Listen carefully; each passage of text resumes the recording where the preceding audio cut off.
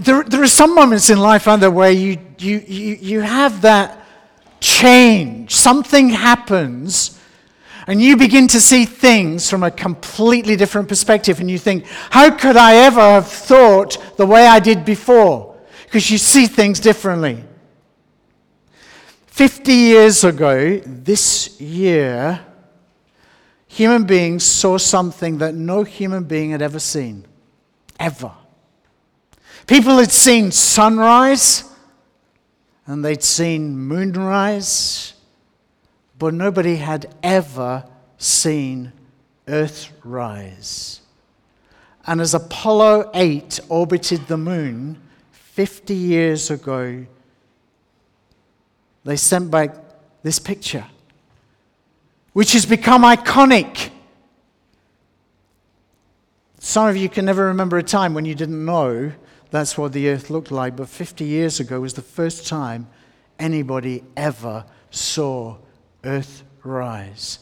And there, suspended in the darkness, was this blue gem. And that changed how people saw the world. People have never, ever looked at the world in the same kind of way again ever since that photograph 50 years ago. The world had its first selfie. And it had an Apollo 8 moment. Isn't that extraordinary?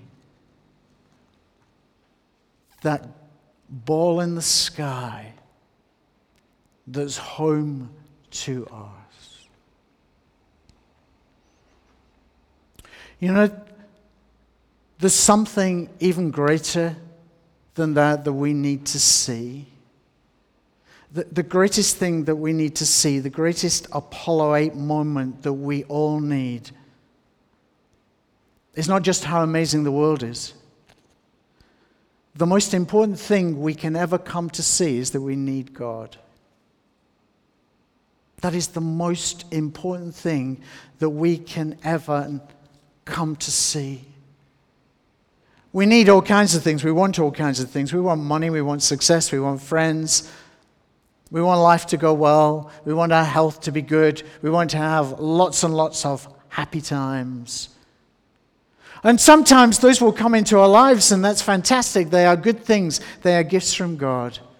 But the greatest thing that anybody needs to come to see is that moment, that Apollo 8 moment, where they suddenly realize, I need God. And even if I get everything else, if I don't see that, then my greatest need is for God, then I will miss out. My life will never, ever be what it should be. We need God because the world's a mess. You just have to put the televisions on. You just have to watch the news, read it, scroll down on your iPod about it. But it's not just that the world is a mess, it's that our life is a mess. There are things that come into our lives that we can't control. And there are people who will hurt us in one way or another. Things will go wrong. We'll face disappointment. Things will come against us that we can't deal with. And it's worse even than that. It's not just that it's out there. It's, as Johnny said this morning, it's in us. When we're honest about ourselves, we realize that we're not right. And the thing is, in my experience, a lot of the time, we just try not to think about those things. We try to get on with life.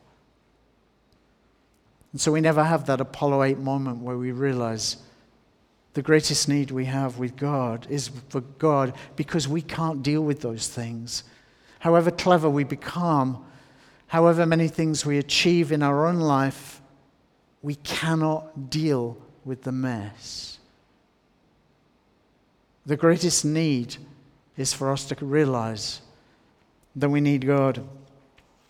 There's a passage in the Old Testament. It's in Isaiah 64. And if you want to turn to that, you can do it. It's in the church Bibles. It's page 746. Here's this guy Page 746 in Isaiah 64, here's this guy, and he has seen his nation trashed. Everything that matters has been wiped out. He's seen genocide. He's seen people deported. There's ethnic cleansing. All the important things that made them a nation have been wiped out. And in verse 10, he says this. This is his perspective on things. He says, your sacred cities have become a wasteland. Even Zion is a wasteland. Jerusalem a desolation. Our holy and glorious temple where our ancestors praised you has been burned with fire, and all that we treasured lies in ruins. All that we treasured lies in ruins. And again, it's not just that it's out there, it's personal as well. In verse 6, 747, all of us have become like one who's unclean. All our righteous acts are like filthy rags. We all shrivel up like a leaf, and like the wind, our sins sweep us away. He realizes it's not just the political situation, the national situation. It goes deep into people's hearts. And there's that realization, God, we need you because we can't change this. We can't put it right.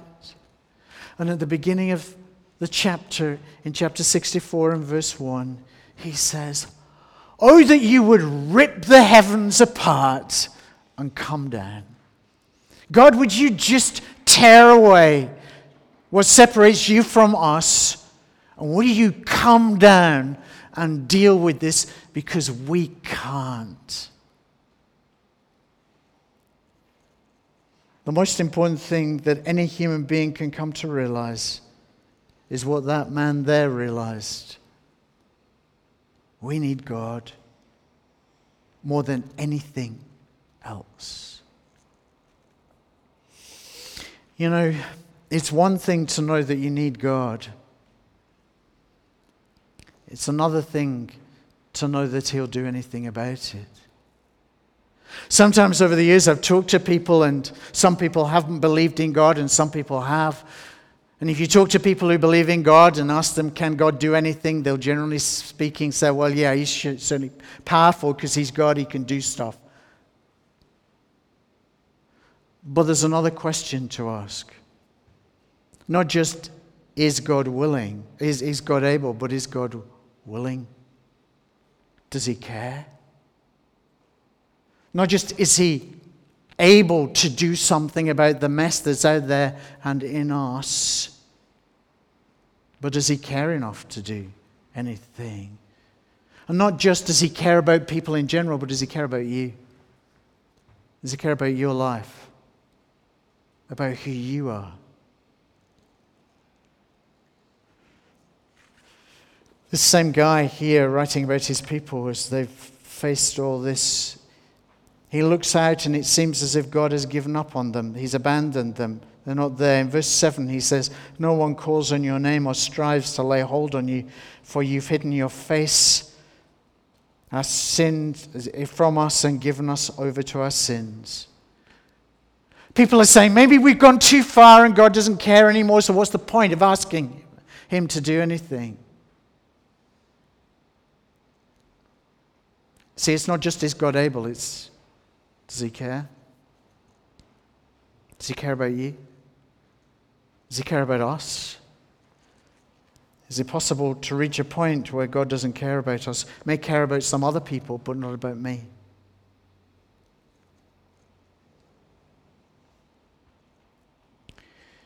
In 1969, just a year after Apollo 8, Apollo 11 landed the first man on the moon. It's an extraordinary moment. Neil Armstrong, the first human being to set foot on the moon. Just an amazing moment. Years and years of preparation. At the cost of some people's lives, it has to be said. at enormous expense, a great risk, these 3 astronauts went to the moon.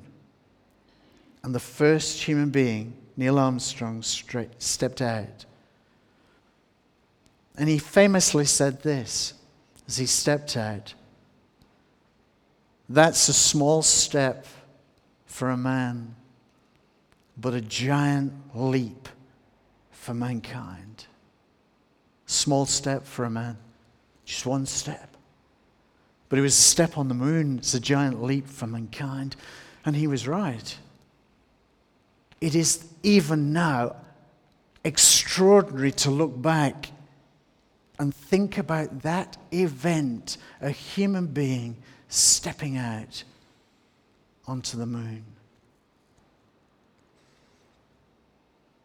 But you know, there is an even greater movement than that. Something far, far more extraordinary than a man walking on the moon. It's a movement from heaven to earth. It's when God stepped out of his world, if you like, and stepped into ours in the person of Jesus Christ.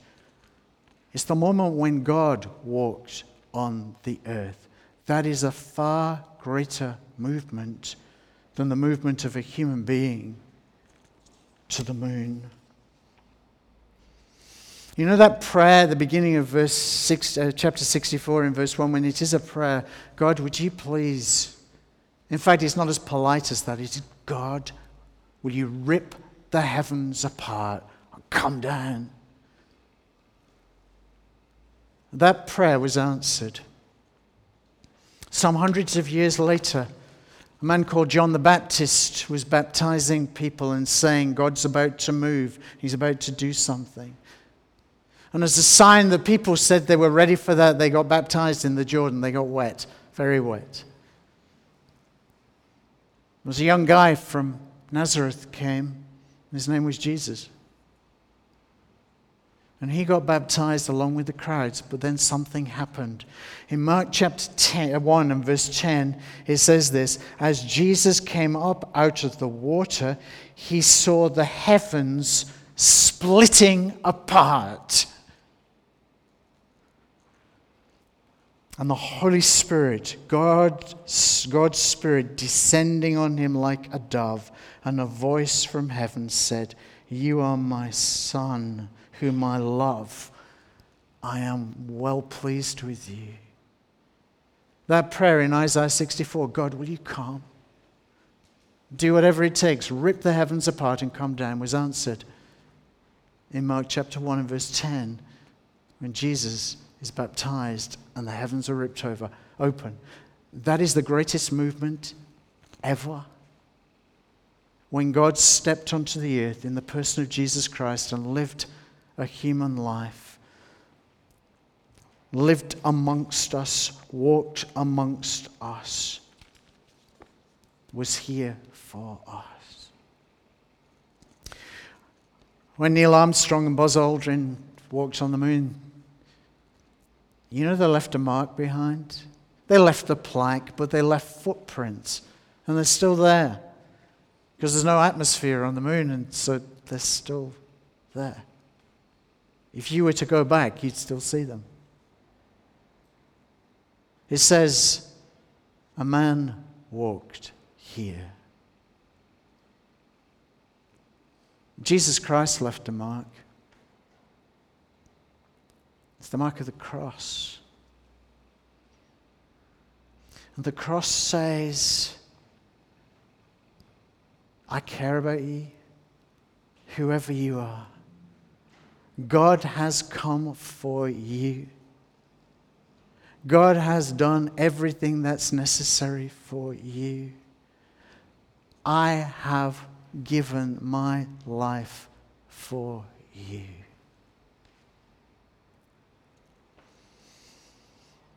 The greatest thing that we need to know is that we need God. But it's not just knowing that.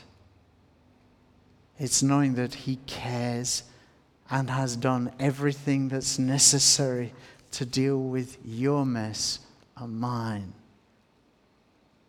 and sort us out. And if you like, we live our lives upside down. They're the wrong way up, and Jesus turns them around.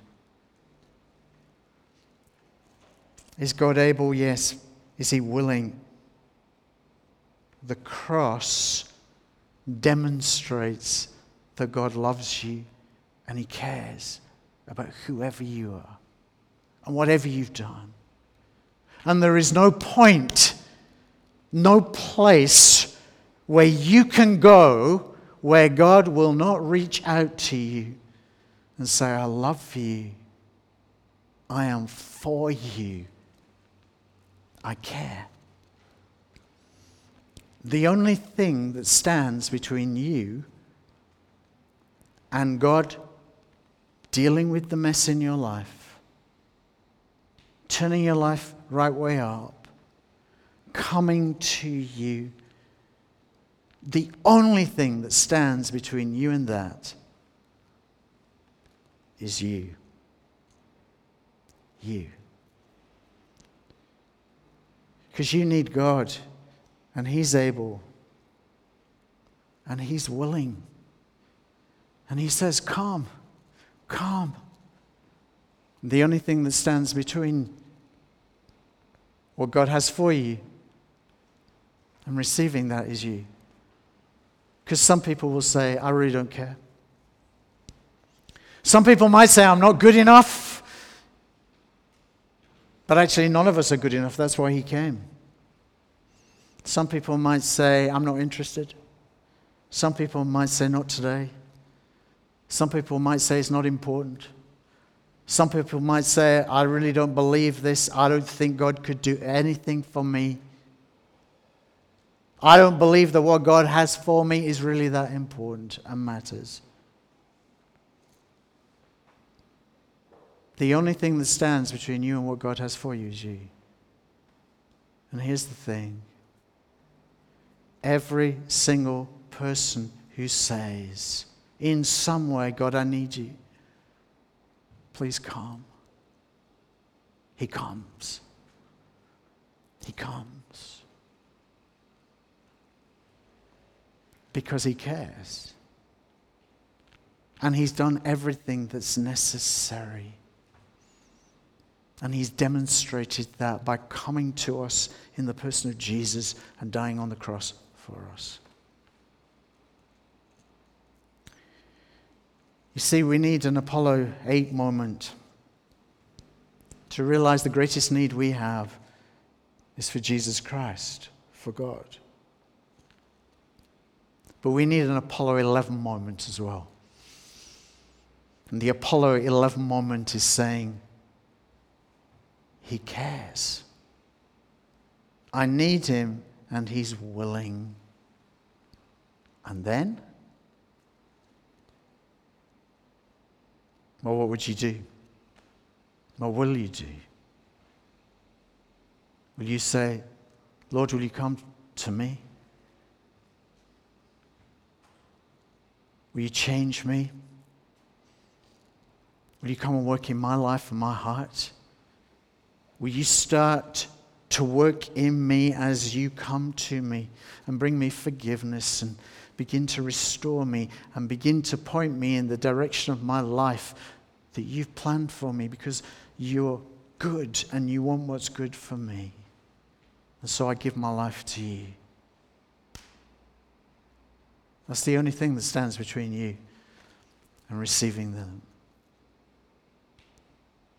I'm going to pray in a moment. I want to ask you to bow your heads and close your eyes if you like.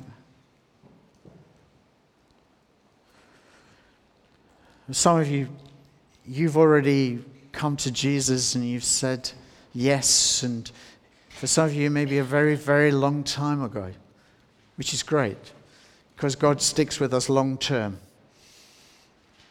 He doesn't accept us for just a short while. It's a lifetime's commitment on his part to us. And so As I pray, you may want to say again, Father, thank you so much that I came to realize that above everything else, I needed you. I needed Jesus. And thank you for helping me to see that you were willing, that you cared about me, and you were willing to receive me and change me. So it's an opportunity to say thank you. And maybe for some of you tonight, you want to take that first step of saying, I realize I need you. I don't realize perhaps how much I need you, but I recognize I do. And only you can do what you can do. And I need that.